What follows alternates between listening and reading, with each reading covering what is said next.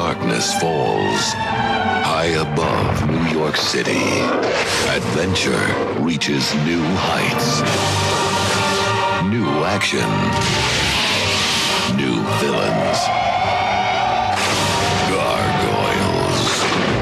Now, every Monday through Thursday, because one day just can't hold them. Today at 4:30 on WB22 Cable 10. The story is told, though who can say if it be true, of a clan of medieval warriors awoken in modern-day Manhattan, of the animated series that told their story. It is an age of darkness. Superstition and the sword rule. It is an age of fear. It is the age of gargoyles. Welcome to Voices from the Eyrie, a Gargoyles podcast. Hello and welcome to Voices from the Eyrie, a Gargoyles podcast. I'm Zach Joyner, the owner of the website that powers the program, Spidey-Dude.com, and I am the executive producer of the network that powers the program, the Spidey Dude Radio Network. Before we get started, though, I wanted to thank our patrons at patreon.com/SpideyDudeNetwork, Greg, Jurgen, Vinkman, Scott, Kaylee, and Phoenician. Thank you for your support. And if you want to get this show earlier, check it out there, as well as other fine perks that you'll get whenever you become a Patreon subscriber. There will be some exclusive content that's only for Patreon subscribers coming to you very soon. But before I turn it over to our hosts, I want to encourage you to check out our other fine programs, such as Spidey Dude Experience, ASM Classics, Make Mine Mayday, Bogan Rider Variety Hour, the Sal Buscema Era Podcast, Clone Saga Chronicles, and a Spectacular Radio, a Spectacular Spider-Man related show that start a few familiar names to the program. Please follow the network on Twitter at Spidey Dude Radio and this show at From Erie, and feel free to send them feedback at gargoylesvoices@gmail.com. Leave us a 5-star review on your favorite podcast catcher, such as Apple Podcasts, Spotify Podcasts, iHeartRadio Podcasts, Amazon Audible, as well as Google Podcasts. It helps us raise our visibility. And like, share, and subscribe for more at Spidey Dude Network, youtube.com/Spidey Dude Network. Also, follow us on Facebook and Twitter, as I mentioned the Twitter threads, but also follow us on Facebook, facebook.com/Spidey Dude Network, as well as Instagram, if you like Instagram, instagram.com/Spidey Dude Network. With that out of the way, it's absolutely my pleasure to introduce the hosts of our show, Jennifer L. Anderson and Greg Bashansky. Welcome back, Gargoyles fans, to Voices from the Eyrie. My name is Greg Bashansky, and let me introduce my co-host, Jennifer L. Anderson. That would be me. Hello. Great to have you, Hello. Jen. Great to be back. And I would like to introduce back to the show, granted he's on most of the time, the co-creator and supervising producer of the first 2 seasons, Mr. Greg Weisman. Glad to be back again. And we are very happy to welcome back to the show the supervising producer of the first 2 seasons, joint credit, Mr. Frank Parr. Hello, everyone.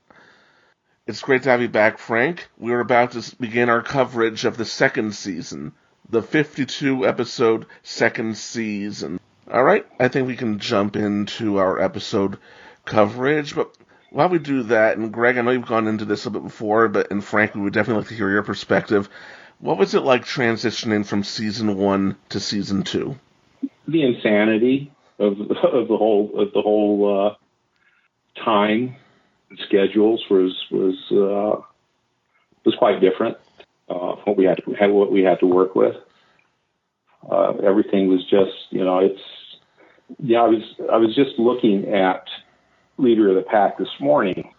I haven't looked at this for years, but you have memories coming back of putting these shows together and doing the designs and the storyboarding, and everything was just a madhouse of trying to get all this stuff taken care of. I have kind of an idea of what Greg had to go through on the writing end of it, because, the show holds up very well even after all these years. All the shows do. But just the sheer intensity of season 2. You know, I often wonder, it's like, geez, you know, when I look at some of these old shows, it would have been so wonderful to have had that extra time to really, really make these shows shine a bit more than what they do. Yeah, I mean, you know,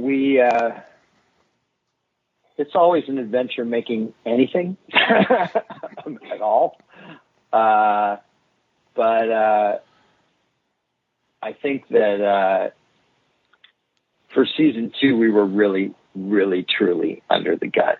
I mean, just I know I've probably told the story 100 times for that Jen and Greg have heard it, but I can't. You're going to have to remind me if I've already told it on the podcast. But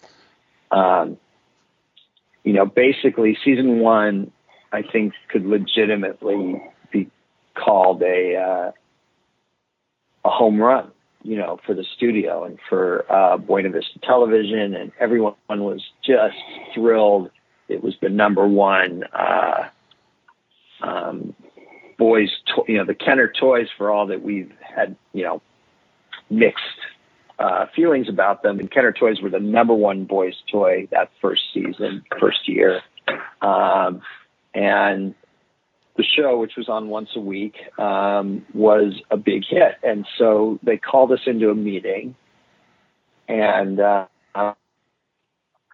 they said, hey, we want to pick you up for a second season. And I was like, that's great. And they're like, we want 52 episodes for the second season because we want it to be a 5-day-a-week show, not a 1-day-a-week show. And I was like, yeah, that's not possible. We can't do that. I said, you won't be happy. We won't, because on top of that, they wanted all 52 episodes in the fall quarter. All 52 episodes would have to appear between September and mid-December. And I said, we'll never be able to get that many done in time for you. It just, you know, it's not going to happen. And their response to that was, well, let's just say they were disappointed, put it that way. And they're like, oh, well, all right, how many do you think you could do? And I said, well, Gary Kreisel had picked us up just for 6 scripts, not to make 6 more episodes, but in the hopes that we'd get a pickup for a new season. He was willing to take the risk on his budget to pay for 6 scripts for the second season, so that we'd have a slight head start if we did get a pickup. And I said, so we've got these 6 scripts, and they're not done, but they're in the works. So I said, obviously we can do 6. And we did 13 last season. So I'm confident we could do 13 again. And I said, you know, if we really push, I think we can get 18 done in the fall quarter. And this was, again, extremely disappointing to them. They wanted 52, and I'm sitting here going 18, and so I'm like, do you want the 18? And they're like, no, if we can't have 52, then just do the 6. And then it was my turn to be disappointed because those, you know, an order of 6, you know, I was hoping for another order of 13. That was, to me, the sweet spot. But, you know, 6 was all we could get. 6 was all we could get. And so we proceeded on the basis that we'd be doing 6 more. And then about 2 weeks later, Buena Vista calls me up and says, hey, you said you could do 13. And I'm like, yeah, that was 2 weeks ago. You cost me 2 weeks. But yeah, you know, we did 13 last season. I think we can do 13 again. And then they called back 2 weeks after that and said, hey, you remember you said you could do 18. I'm like, that was a month ago. Time passes, it shortens, you know, the window for us to produce these things. And they're like, you said you could do 18. And so I'm like, okay, fine. I think we can do 18. We'll do our best. And then 2 weeks after that, they called and said, we're picking you up for 52. And I said, whoa. We already had this discussion. We cannot, there's no way we'll be able to do 52. I said 18 is a challenge for us now because, you know, you called you wasted a month. Now you've wasted 6 weeks. So, and you're asking for 52. I said, it's just not going to be possible. And they're like, well, we're ordering 52. We need to do 52 for the fall quarter. And then sort of quietly they said, look, do as many as you can for the fall. And as long as we get the rest of them, in the winter quarter or something like that, it'll be okay. And I was young and a new producer, and I believed them when they said it'll be okay, like that they'd be okay with that. And that was foolish. Well, so, we were both young and foolish. Yeah. So we set out to do 52, and Frank and I can talk about what we had to do for a second, but I want to just jump ahead to the end result. The end result was that we managed to do 31 in the fall quarter, which I thought was a stunning achievement. I mean, I thought 18 was going to be tough, and we actually got 31 done in the fall quarter, and they were furious with us. Furious. And I'm like, hey, we had this conversation. I told you we couldn't do 52, and you guys said as long as we got it in the next quarter, it would be okay. Which, by the way, we also didn't quite achieve. We got, I think, there were 6 in the spring quarter. 6 of them didn't get done until the spring quarter. But they just, it was unforgivable that we didn't deliver them all, and they completely forgot that we'd ever told them we couldn't do 52. They completely forgot that they had told me it would be okay if we didn't do 52. Isn't that interesting how they always forget such trivial little details? They always forget those details. And we were to blame. It was all our fault.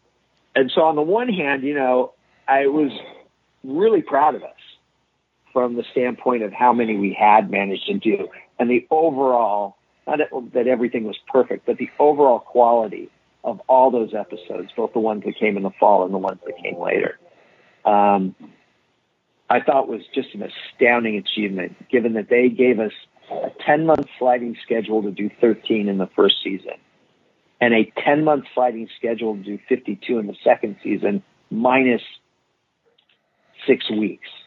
And I just thought it was this incredible achievement, and they were furious with us, never forgave us. It poisoned everything for them about the show. And they were also really mad that we kept, the second season was also the season where Mighty Morphin Power Rangers hit huge on Fox. And so suddenly we were second place to Power Rangers week in, week out, consistently. That has always disturbed me a great deal, but it's a fact. I'd love to be able to say, some weeks we beat them, some weeks they beat us. No, well, they beat us week after week, day after day, every single time. We were always number 2. We were still a hit, but we had gone from being a home run to a single or a double. And they were furious that we weren't beating Power Rangers, which was just this phenomena, and that we couldn't ever top in our second season. And so they had endless amounts of disgust with us, I can say. Well, I'll tell you, Greg shielded most of the crew from a lot of that. He really did, because he understood that what the crew was doing, and just the lengths that they were doing to put the quality into this show. And so he spared a lot of the grisly details of upper management. So that was a good thing that sometimes you have to do as a producer, is put the welfare of your crew over. I want to be clear too, that anger wasn't coming from our immediate bosses, from Jay Facundo or Bruce Cranston or Gary Kreisel. those guys were always tremendously supportive of everything we did, or nearly everything. This was coming at us sideways from Buena Vista, Buena Vista, which was the distribution arm for Disney. And in theory, because Disney was afraid to label the show as a Disney show, it wasn't Disney's Gargoyles. It is now, but it wasn't then. It was Buena Vista's Gargoyles. And so, for whatever reason, that just made those executives over at the distribution arm really, again, aggressively angry at us. And I don't think the crew, Frank, you had to know about it, but I don't think the crew as a whole. No, we kept a lot of that from them. It was a tough enough, getting these things out without adding a lot of the insanity from the distribution arm, the other people that were angry. You try to keep people away from that so they can focus on their jobs. It wasn't really their job to know that stuff, So as far as they knew, everybody, it was hard. Everybody was enjoying the show, and there's, usual stress type things, but the morale amongst most of the crew was good. It would crack every now and again, but for the most part, I'd say it was good. So now we can talk a little bit about what we had to do then to make those 52. And on my end of things, what that meant was we had, one story editor for season 1, Michael Reeves. It was amazing, but there was no way he could do 52 episodes in that short a period of time, less than 10 months. And so we quadrupled the number of story editors we had. We promoted Brynn Chandler Reeves, who was Michael's wife at the time, and one of the writers of season 1. We promoted her to story editor because she'd written some really incredible scripts for us. And then we brought in Gary Sperling, who was on staff at Disney, and he was the only staff story editor on the series because Michael, even from day one, had been a freelance story editor. It was one of the ways we saved money on the budget. But Gary was already on staff, so we brought him on, and then I recruited Carrie Bates, who had been my writing partner back in my DC Comics Captain Atom days, as the 4th story editor. And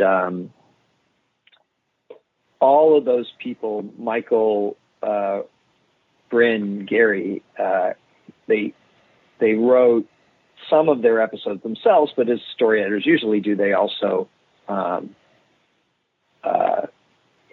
hired freelance writers to write some of their episodes. Carrie, on the other hand, only wrote all of his episodes himself. He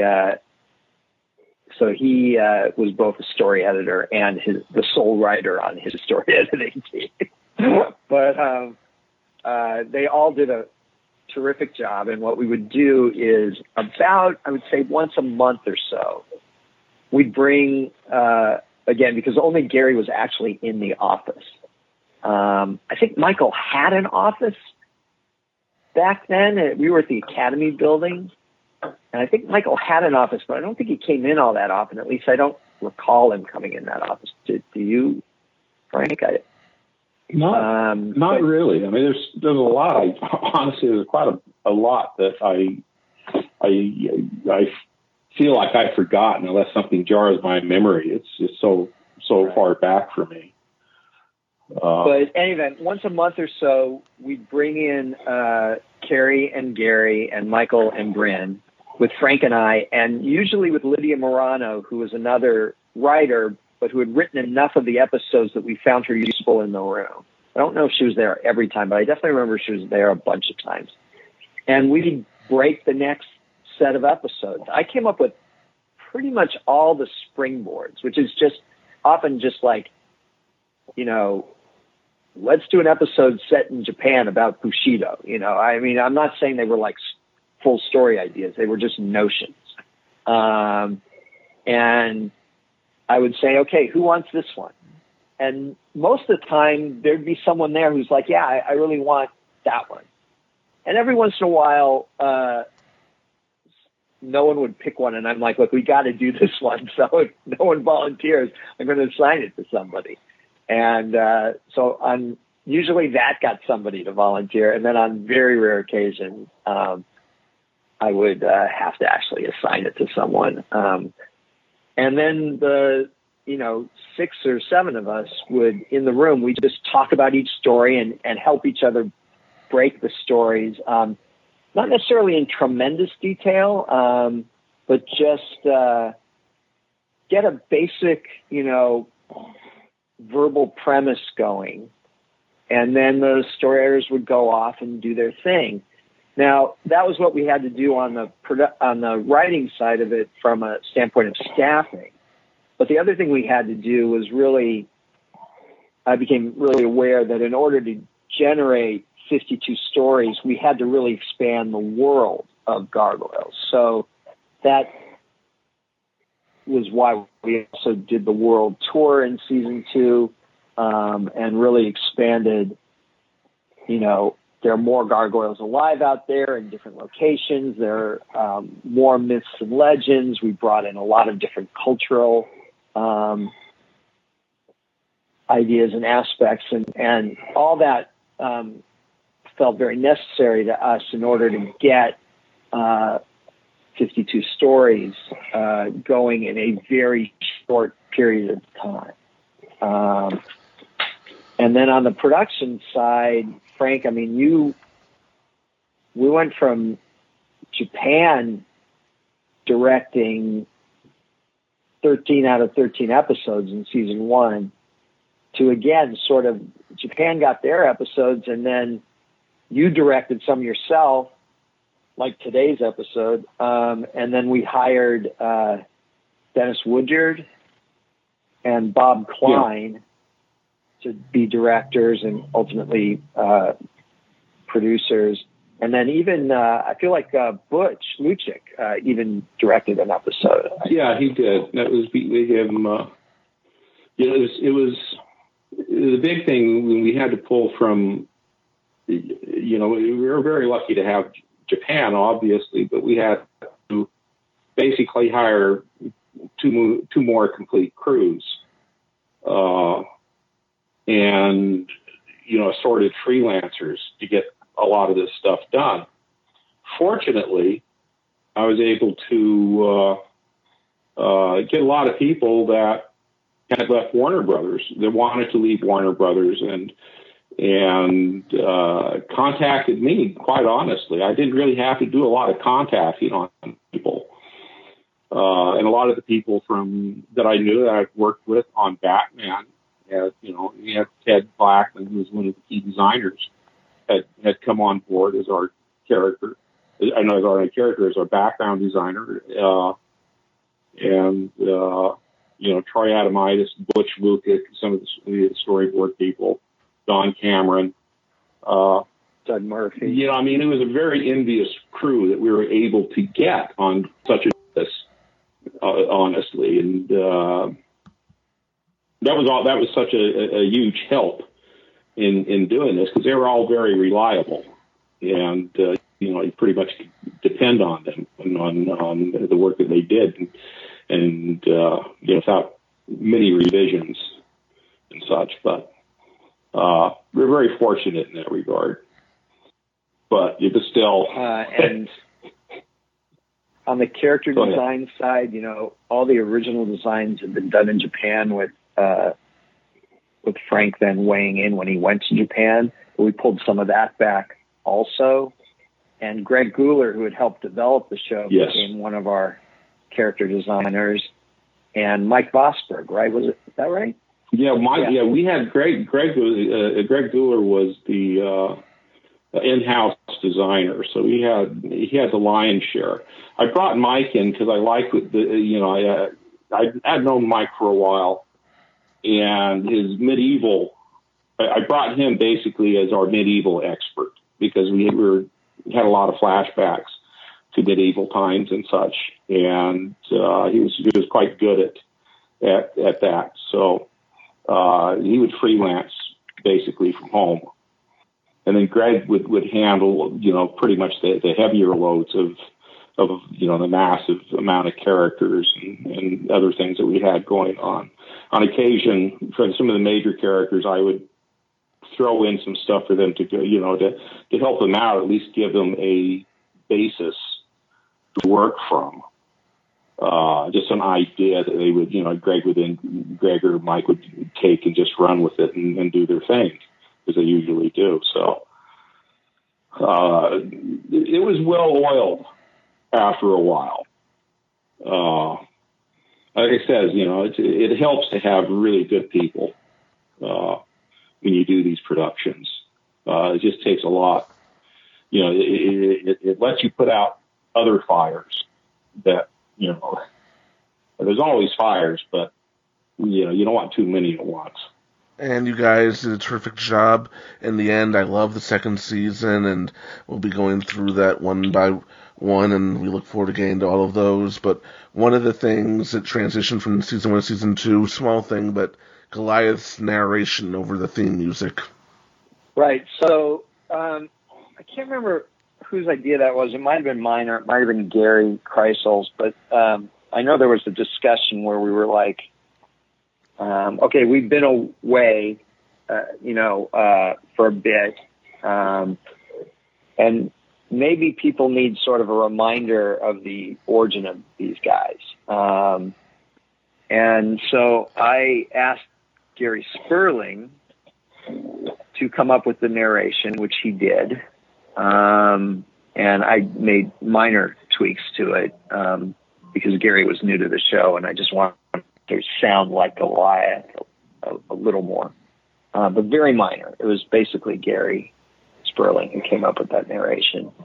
And again, the reason it was Gary, for example, as opposed to Michael Reeves, is that, Michael was freelance. So he was paid to do scripts, right? He was paid to story edit scripts or write scripts. So this sort of additional work, we didn't have a simple way to pay him for it. We would have had to negotiated a fee or something for it, because I would never ask him to work for free, do anything for free. But Gary was on staff, so, we had his time. So Gary wrote the narration, did a great job. And now, of course, it just feels so right. But at the time, it was like, do we want this? Do we not want it? And because we all liked just Carl's music, just going over the main title, and do we need to change the main title? And we wanted to put a few, update the main title a little bit. There was a lot of footage from season 1. We wanted to put a little bit of footage that we had from early episodes of season 2 in there.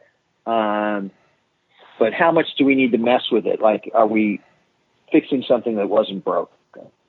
But I think ultimately what it comes down to is Keith's voice is such a musical instrument in its own right that now I feel like, well, of course it made sense to do it, and it's kind of lovely. But it was a big open question. Is this the right thing to do back then? Well, I know that we pressed back a little bit on it. But like you said, Keith's voice is so damn awesome. I mean, it is. Yeah, I mean, he is a singer too. I mean, Keith's amazing, and he made it work. He let he let the narration flow with the music. That's why it works so beautifully. So, sometimes, I like things simple, but sometimes if you're forced to go beyond what you normally think, you can come up with something that's better. I think in season 2, I look at it now and I was like, well, why was I fighting this so much? It really is quite nice. But again, as I said, young and stupid producer. Let's just say inexperienced. Well, the voiceover definitely has become very iconic. So I'm really glad that it was added to the thing. It just it sets a tone. Totally, and it was written down on every website in the 90s. I remember every fan site had it. Oh boy, yeah. Yeah, but Frank, you mentioned young and stupid producer, but let's talk about you as a director. What was the directing process for this episode like? Well, sometimes, because, when I was directing this, I still had to kind of go through and work with the other guys as well, with Dennis and with Bob, and make sure that they had everything they needed and that the storyboard guys had everything that they needed. So I'd have the meetings with the guys, the directors, and we would, we do the handout. Hopefully, when we had the time, we would, give them at least varied characters and maybe some rough sketches of some of the backgrounds and things to keep them going. And for me, it was like, when I do my own show, it's the same thing. I need to have 3 more characters I have to do on this show, and I could kick something out fairly quick. So I've done a lot of that. And the same thing with backgrounds. We had lots and lots of reference, so we could, borrow, steal, create, do everything we needed to make sure that the storyboard guys had the stuff they needed to tell the story properly and keep things hooked up. And that was the big thing. We had a lot of experienced storyboard people, and we would sit down and have a discussion about the script, the key images that we wanted to play in the script, that we wanted to have rest. I always, when I direct, I always like to have, each act had to have 1 or 2 big scenes that would make a great illustration. And then you kind of worked around that. That's how I always approach stuff. And when you do that, then you're developing, and you can kick that out and then get it to your storyboard guys. Even if it's just really, really rough, they can take that and that usually gives them enough to go on. And fortunately, we were doing all this in-house, so I was constantly having people run in and out of the office with questions and things. So, yeah, controlled chaos. And, not controlled, no. Uncontrolled sometimes chaos. it's trying to control chaos is a hard thing to do. But under the right conditions, you can come close at times. The animation in this episode is just gorgeous. I love that first shot of the airplane taking off its Coyote scales Rikers Island, and the geography is correct. LaGuardia Airport is right next to Rikers Island Penitentiary. Speaking of controlled chaos, I found that out for sure once, but so there's a story there. It's not too much of a story. So much. About 6 years ago, I was working as a chauffeur. I had to pick someone up at LaGuardia Airport, and so much traffic, so much chaos, I wasn't able to make the exit, so I figured I would turn around at the next exit, and sure enough, there was Rikers. And I know what story Greg is tempted to tell. If you really want to hear that, check out Spectacular Radio, the episode Competition with Greg Wiseman and Jennifer L. Anderson as guests. That's a plug. I know you were thinking it, Greg. I know you were thinking it. I think I was thinking it too. I'll admit. I have no idea what you're talking about. We love you, Greg. Just so you know. Just curious as to why we started with this episode. Why were we opening with the pack for this season? Oh God, I'm not sure I remember, but I mean, I do think that there was definitely an idea. We've got to reintroduce these concepts a bit. So, you know, you get to see the gargoyles wake up from stone sleep again. You know, you see them in the clock tower. You see Elisa come in and inform them. But you also, you know, as we talked about last episode, we had changed them, or were in the process of changing them from being purely reactive characters to proactive characters. The pack has not attacked the gargoyles at the beginning of this episode. They've escaped, but the gargoyles are determined to go and recapture these guys and put them away again before the pack goes after them. Now, the pack is planning a revenge thing, right? But the gargoyles don't know or even frankly care about that. They are being proactive heroes now in a way that they weren't for most of season one. But it also allowed us in this to sort of remind the audience of various things that we'd established in season one. So Lex's prior encounter with the pack, you know, really became an issue in this episode about him getting his priorities straight. Yes, he hates the pack and he wants them to be arrested and captured, etc. But obviously that's not more important than rescuing his buddy Brooklyn at the end when he's in danger.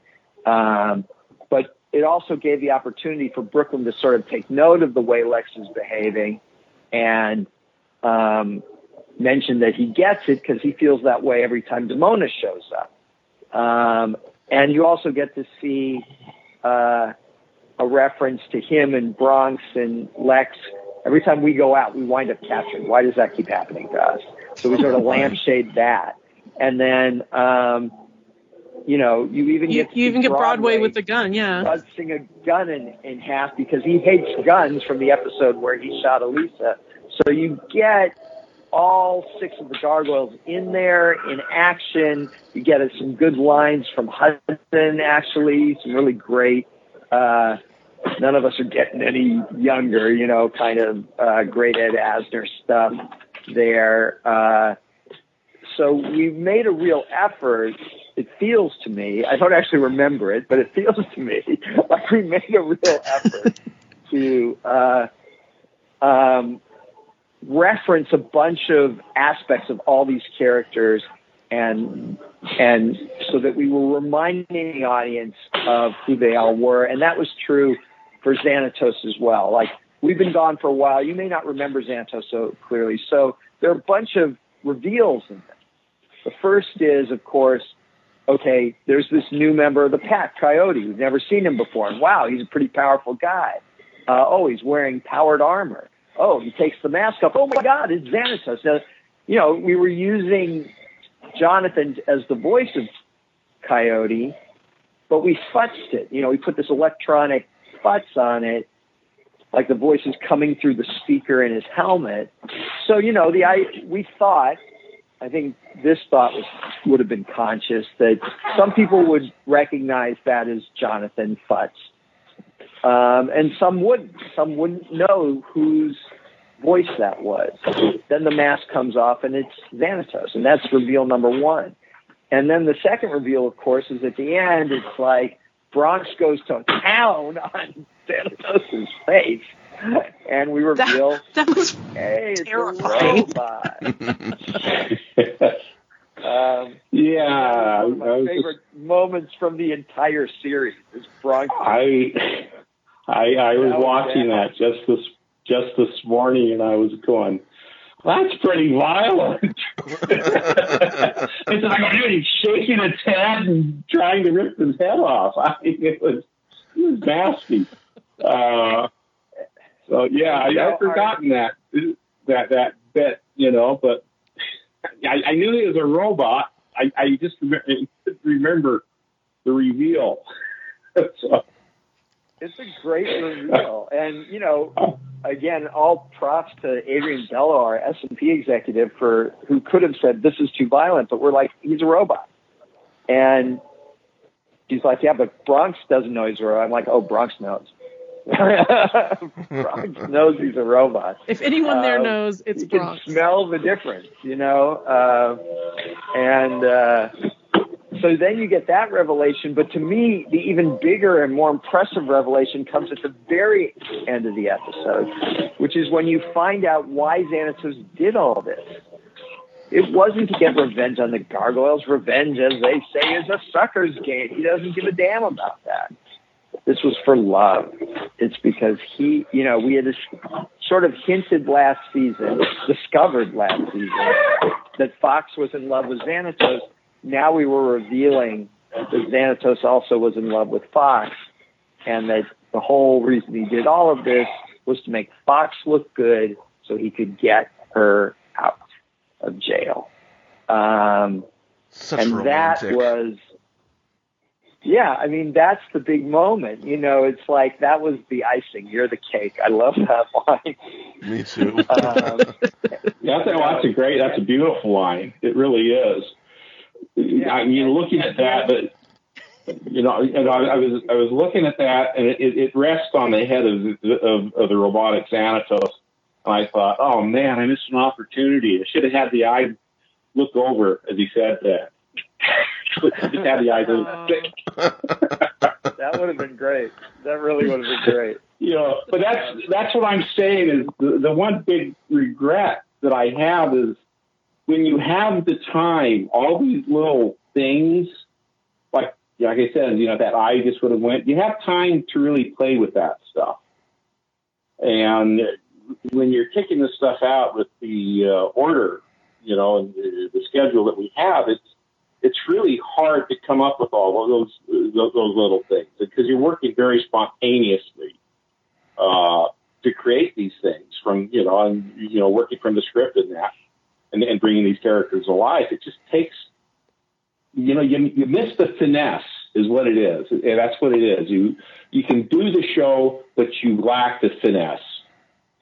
It's like, when I'm in my discussions with the overseas studios, at Disney Japan, which is now Answer, that's what they would said. They said the big difference between really great animation and okay animation is the schedule. With the schedule, you usually have an extra person there overseeing everything that just checks everything and is able to add just a little bit here and a little bit there. But that little bit here and there, that's what brings the characters to life. It's those little special moments. It's like when we did Upgrade, and it's like, I knew I wanted to play with that head a lot more. Greg gave me the opportunity for that in Upgrade, where we could, they're bouncing.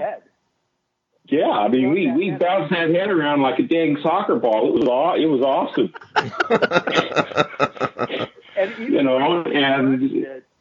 even once we crested in a future episode, that image of the half robot, half Xanatos head, we kept using in Coyote like on a screen on his chest over and over again.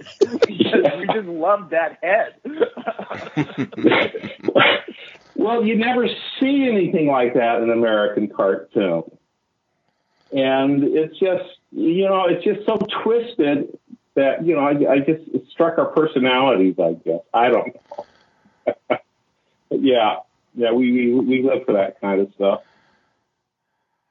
I would like to give you both some feedback, because this is an episode I remember my first reactions to it. At the time, I was a teenager. I thought I was outsmarting the shows, and so when wait, okay. Anyway, so I'm watching this. I see Coyote, and I'm thinking, okay, that's Xanatos in armor, just like the Steel Clan armor. Then he takes off the mask, and I'm like, yeah, I thought so. But I didn't realize I was being fooled, because we were so programmed by other TV shows to think of villains as vengeful that when Coyote as Xanatos was talking about revenge, I didn't pick up on that. That was a big clue that this wasn't the guy. Then when Bronx jumps on him and starts chewing his face, a million thoughts went through my head. And again, I'm thinking of the cliches, and I'm thinking, are we going to get a villain hiding its disfigured face? Because those are a dime a dozen. Love you, Dr. Doom, but there's so many like you. But And then he gets up and... Now there are a lot of Dr. Dooms out there. Yeah. But Dr. Doom was more original when he was first created by Lee and Kirby. Oh, definitely then. I'm talking about by the time... by the time this came along, I mean. Yeah. But it definitely, we had been trained by cartoons at that time. I was older than Greg. But we had been trained that Greg, you know... not this Greg. Yeah. that was the typical cartoon thing, you know, like this was I'm going to just be all for revenge and they've made a fool of me, so I've got to go after them now kind of thing. And so I was side-eyeing this and going like, this seems like weird. And yeah, but that as soon as Bronx starts chomping on his face, I'm like, I couldn't believe, like, are they going to kill him off like that? There's no way they'd allow that. And, so there's that moment of confusion before you realize it's a robot where your jaw is just on the floor, like, what is happening here? The show tricked me, and I loved it. And that's what we wanted. I mean, that's what we wanted. We wanted people to totally got lured in. Yeah. That's the kind of stuff that makes it's like what I said before. You try for those moments, those idyllic moments. Some of them stick, some of them don't. But that was one of those idyllic moments that we knew would leave an indelible image in your head watching it. Right. I mean, I didn't even know the term TV tropes back then, but we were very aware, without having that vocabulary, we were very aware of what the tropes were and how we could use them to fool the audience. I mean, we would talk about that stuff consciously. We'll lure the audience this way, and then we'll do this. And then, you know, the hope is by the time the episode's over, the audience is surprised, but not surprised like, really, that's what you did? Never would have guessed that because it seems weird, you know. But instead they feel like, oh, of course, because Xanatos, of course, was not a guy who gave a damn about vengeance. It feels right when you actually hear him say that at the end of the episode. Revenge is a sucker's game. True love is so much harder to come by. Of course that's Xanatos. That's our guy. But yeah, that was the idea that, you know, you'd believe as you were watching it, oh yeah, he's the villain, so he wants revenge. And, you know, we couldn't get away with that every episode. You know, once we've done that, then, you know, if we did an episode where he was after revenge, again, people would go, wait, what? I thought he didn't care about revenge. I'm not buying this, you know. But we could do it this one time at the beginning of the second season. And then become a trope yourself. Mm-hmm. There's a little moment that I love in the episode. Fox reading Jean-Paul Sartre. Hyena just asks, why do you read that stuff? And she responds with, because Nietzsche's too butch and Kafka reminds me of your little friends over there. Yeah, that was very much a Michael Reedsian kind of line. I know Steve Perry wrote the episode, and maybe Steve wrote that line. I honestly don't know, because, you know, by the time I see it, Steve has gone through Michael. But I remember thinking, that is very Michael Reeves, you know? Yeah. That just felt like something Michael, very much Michael. Michael say. You know, whether that was Steve writing it because he thought this is something Michael will like, or whether Michael changed it to be that, I have no idea. But it just felt very Reevesian. I was thinking about the choice in that because Sartre was a existentialist who believed in both self-determination and Marxism, and I can see Fox going for 2 out of those 3, but she doesn't strike me as a Marxist. No, not particularly. But, you know your enemy. I don't know. I mean, this is all, honestly, you know, I'm fairly well read, but that's all beyond my understanding. I'm a dope relative to Reeves.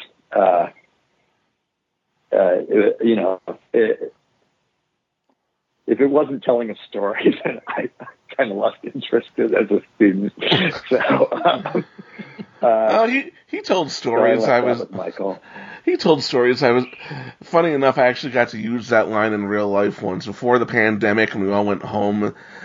When we were back at the office, the computer system would go down for hours at a time, and I would have a book there, and this day I had Jean-Paul Sartre's The Age of Reason, and one of my coworkers asked me, "Why are you reading that?" And verbatim, I gave Fox's line. They did not get it. They set you up to say it. No, they didn't. They did not. They really didn't. They really didn't. Don't you need cockroaches in the office to make that line work? There may have been. It was a really cheap office. But anyway, I just go on, Jen. I really like Kree's performance and her increasing sense of attraction to Coyote, and then he's revealed as a robot. And I love her line. It's like a robot. I still honestly don't know how we were allowed to keep that one. I really don't. She's like even better, and clearly, I think when it was written, like on the page, maybe it came across as like, oh yeah, even better, like a better fighter. It's a robot, we don't have to, kind of thing. But clearly the way she reads it is very sexual. Well, it's not just the way she reads it. It's the attitude we put on her face made it a little, it took all doubts away. Yeah. I know. And somehow we got it. Like I said, we work long hours. Artists work long hours. They're very lonely lives. Hyena needs a release somewhere. Yeah, I imagine Shackle has seen her bring home quite a few freaks. Pumpkin, look, it's your old boyfriend's stab wound. Hey, Stab, what are you doing here? Well, you called him. How long has it been, Stab? About 5 years? 3, good behavior. Come on in here. Kelly, you remember Stab wound, don't you?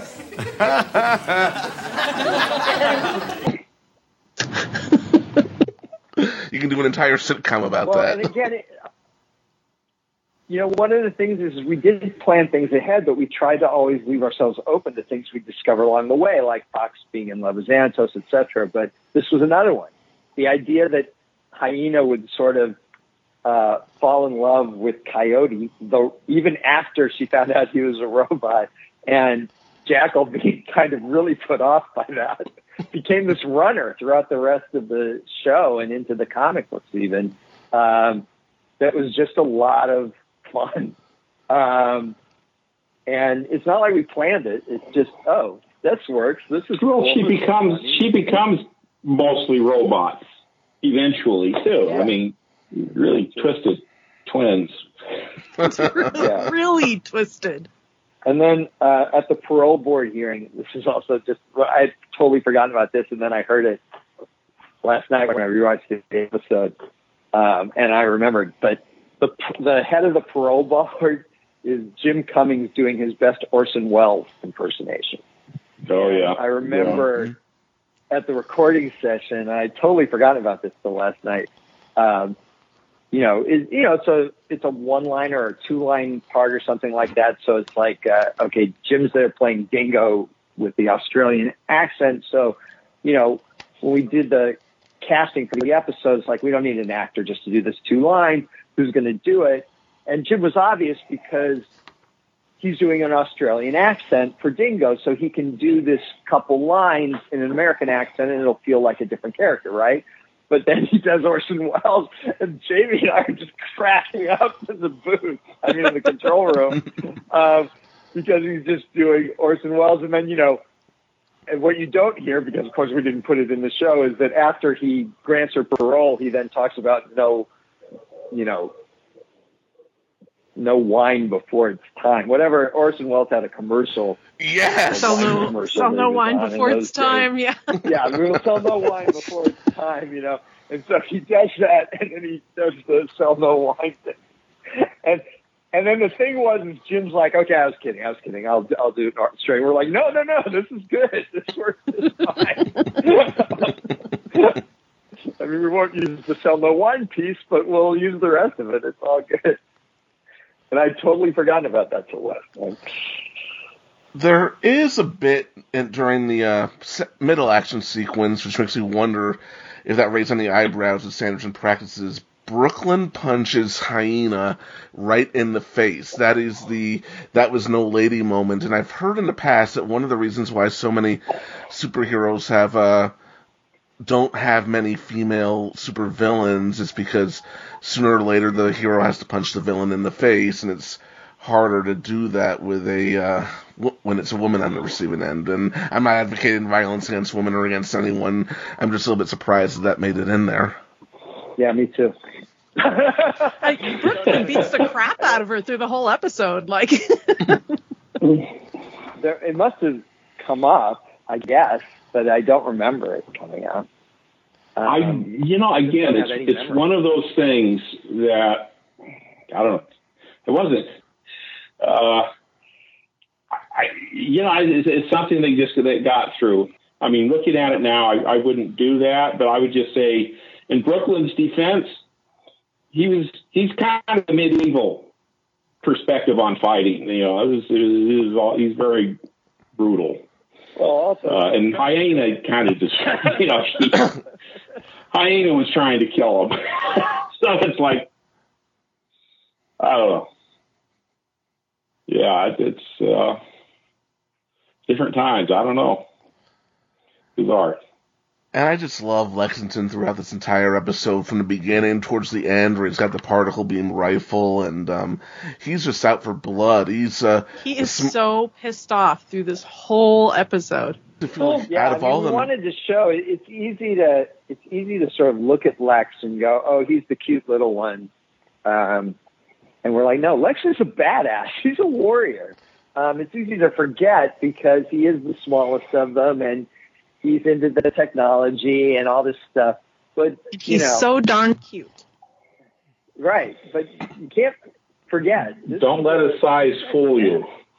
He makes up for it in viciousness when he fights. Mm-hmm. And as Future Tense says, he can be quite ruthless. The potential to be villain potential there at Lex.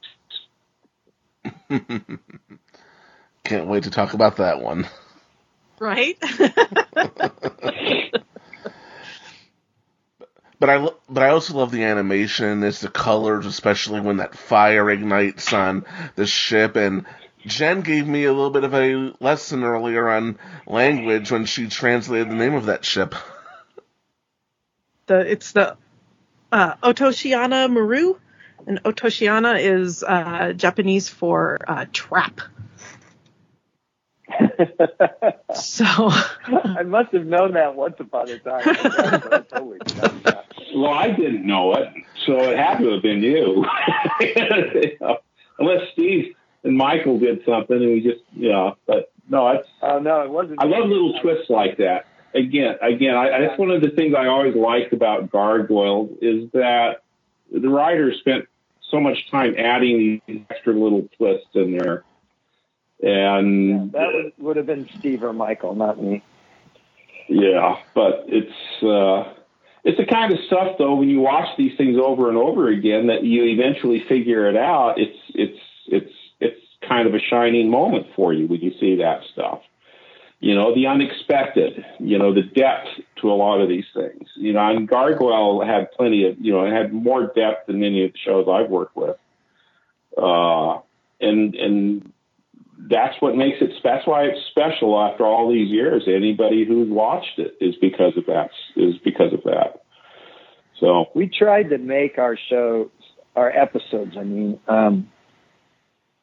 Really dense. We tried to stuff as much as we could manage into every single episode. You know, hints of stuff that was coming before, payoffs of things that had come in previous episodes, little character moments, anything and everything. We really consciously strove for density. You know, not dense in the sense of stupid, but dense in the sense of layered and multifaceted and rich with a lot of material.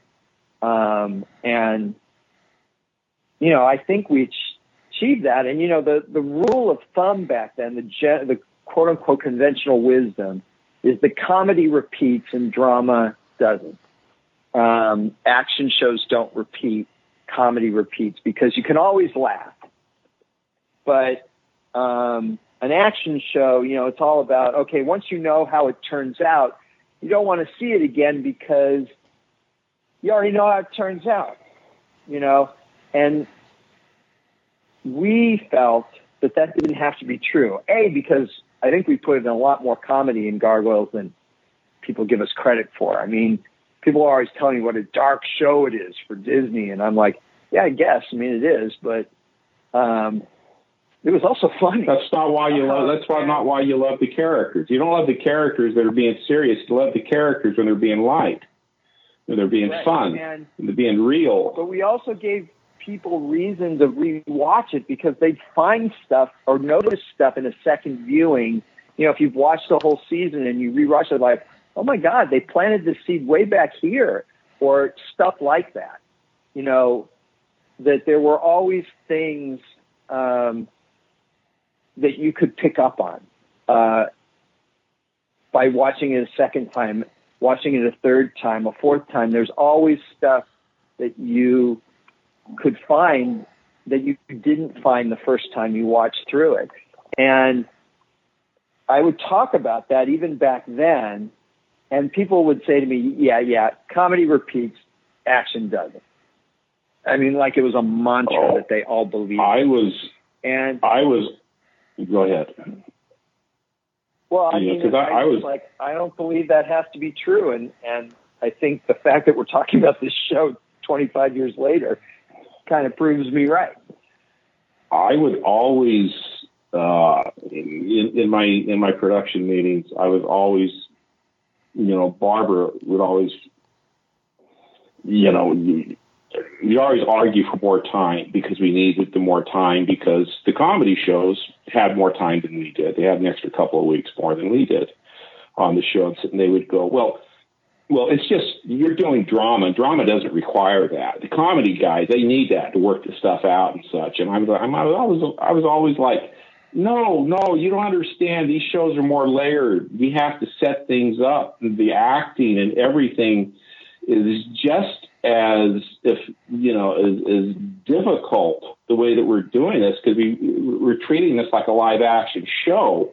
It's not the general stuff superhero stuff that you see that you would see at Hanna-Barbera or back at Marvel Productions with G.I. Joe and that kind of stuff. I mean, it was very layered character stuff that we were building, and that's, you know, and I was always having the fights, you know, for giving our storyboard people more time to do these because the shows were so layered and these things had to really be planned out to maximize the story. So yeah, I mean, people had a lot of different ideas on it. Frankly, the fact that they let us do it at all without going back and doing super print type scripts still amazes me, and that's probably more due to Greg, you know, in fighting to get that stuff because nobody, you know, yeah, it's there and it's out. You don't need all that extra stuff. Just, you know, they go in, they trade punches, everybody's okay at the end, you know, have a laugh, and that's it. And it's like, no, that's not what we're doing. Yeah, I mean, you say I fought for it, and that's nice of you to say. But the truth is it wasn't so much that I had to fight for it, as that because I had been an executive, they foolishly trusted me. Whatever gets the job done. Remarkably, I didn't have to fight a lot. I really didn't. It's that other shows at Walt Disney Television Animation at the time, for various different reasons, were in crisis for one reason or another. And so they were keeping all these executives busy, and we were, seemingly a well-oiled machine. And so they kind of ignored us, and they're like, should we be paying? Well, Greg's on that show, and, Greg knows what the job is, and so it'll be fine. It'll be fine. And then, this is why down the road, when Gary finally sort of took Frank and I to lunch and said, this is really a story for another day, but sort of said, and he was actually apologetic. He's like, guys, you guys have been doing a great job, and I really feel bad because I've not been paying attention to what's going on the show. How's it going? And we were in more or less the home stretch at that point, and we're like, oh, it's going good. He's like, so what kind of things did you do on the show? And we're like, oh, Fox and Santos got married, and Fox is having a baby, and he's like, whoa. Oh, I wouldn't do that. Don't do that. We're like, what? He's like, no. I mean, they're the villains. You can't have the villains raising a kid. That's horrible. But you can't take a kid away from their parents. So I just don't do the kid. It's okay if the villains get married, but don't do the kid. And Frank and I looked at each other and I turned to Gary and I said, Gary, it's already done. This isn't something we're planning. This is something we've done. And there's this really long pause. And I'm watching Gary, and it was like one of these moments when I'm like, I have telepathy. I know exactly what he's thinking. He's thinking, I can call a halt to this. I can put another show in crisis because I'm going to rip this apart and stop them from making this horrible mistake that they're planning. Or I can just let it go. And you could almost see the exhaustion roll over his face. And then he goes, okay, just don't dwell on it. And I'm like, and literally at that moment, I'm thinking, what does that mean? Don't dwell on it. But Frank and I just looked at each other and said, yeah, we won't dwell on it. We won't dwell on it. We got to do whatever we wanted.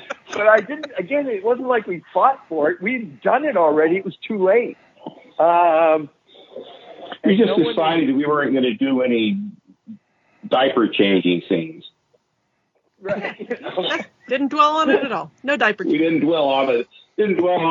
Although, now that I think about it, that would have been an excellent opportunity for Lexington to shine.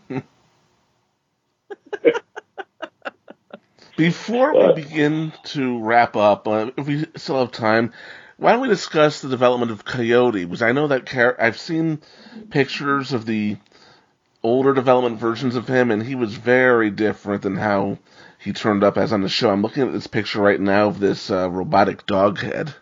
Yeah, I mean, the original Coyote in the development was like going to be the generic pilot of all their vehicles. By the way, the name of the vehicle that the Pack fly in this was called the Pack Attack vehicle. That was the name of it because I think we thought Kenner was going to make a toy out of this too, which again they didn't do.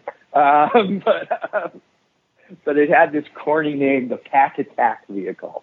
But back when we were originally developing the show, we thought the Coyote head would just be their pilot, and then occasionally we'd stick it on a big robot body and it could, punch things. But then, as we developed season 2, we had to remember how it came about exactly. I don't know if you do, Frank, but it was probably just a conversation between you, me, and Michael, I would guess, because this was one of those first 6 scripts. So this was before before Carrie or Gary Sperling or, Bryn might have been involved because she was a writer on season 1. But I really think this was just probably the 3 of us just talking and saying, hey, what if we did this and what if we did that? But I really don't remember. I don't remember. It's interesting because I can remember little bits and pieces, like, why don't we have him? He starts off like a guy, and then as we carry him through the series, he gets more twisted and monstrous as we continue through. Yeah, I don't know how we got from the development version of the character to the. I mean, I know that the reason we didn't include Coyote in season 1 is that we were like, 5's enough. We don't need a 6. And then it's like, okay, we've got them in jail. And we're going to, in essence, upgrade Fox to a Xanatosian level. She's not just going to be one of the pack anymore. We're going to pull her out of the pack. So 5 still seemed like a good number of villains for the pack. So, we brought Dingo back, and we had Dingo bust out Wolf and Jackal, and then Coyote busts out Fox and Hyena, or tries to bust out Fox and Hyena, but Fox won't come. And that gives us 5 again, and that seemed good. And then, so I know why we brought Coyote in, but the actual process of turning it into a faux Xanatos is then revealed as a robot. He was always going to be a robot, but we sort of took this route to it that we hadn't anticipated when we were originally developing the show. Well, I think a lot of that was, I don't think I was there when you came up with your initial concept of Coyote in the original development. No, that was before you were born. But I think once we had Jonathan Frakes and we had Xanatos and his character was cementing into who he became, I think that just kind of got everybody's imagination going of what we could do with this for fun. And it just kind of progressed from there. So, as you said, he started up, he's just kind of a pilot you get with this toy ship that Mattel was going to do whatever, or whoever was supposed to, he was in charge of it at the time, the toys at the time, and he morphed into his own full-fledged character. Like I said, we could have started him and just kept him a robot, just a mindless robot, but the robot was intelligent. And it kept growing, and it was malevolent, I guess is best. It was like the reverse. Like in the first season, we have this big red Steel Clan robot that we think is a robot until we find out that it's actually a human. And this was like the reverse. We had the human who we find out is a robot instead. So I like that juxtaposition. Me too. There's a lot of those. There's a lot of those in Gargoyles, breaking the mold. Yeah.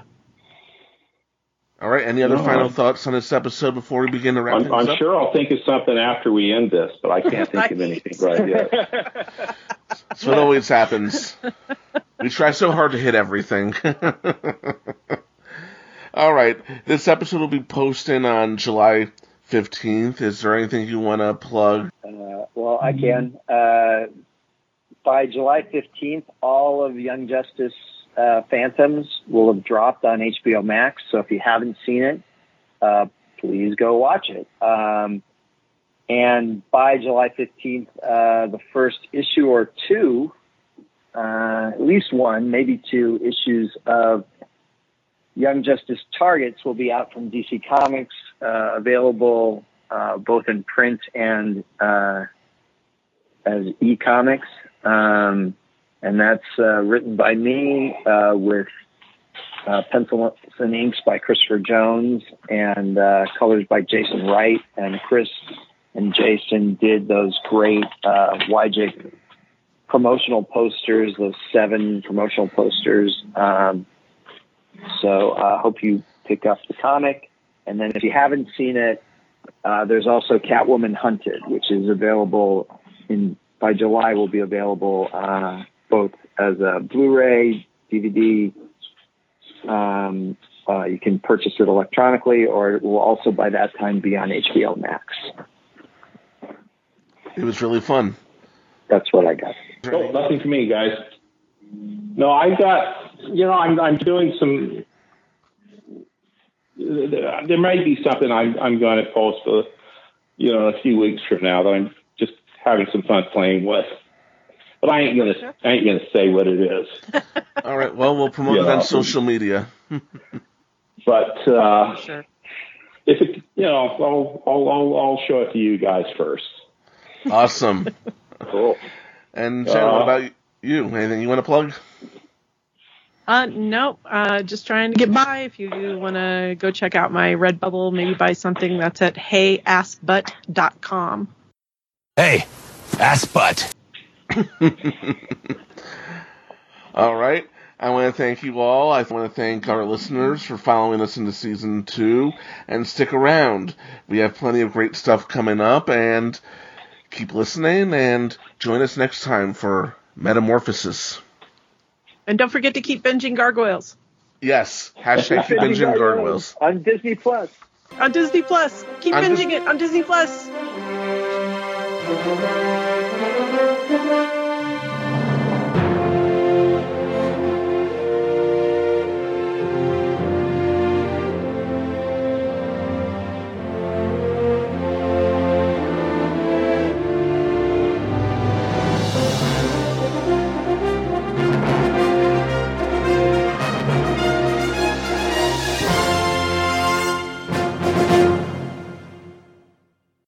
Revenge, as they say, is a sucker's game. Robots are nothing, Fox, my dear. I can build a dozen more like this one. True love is so much harder to come by.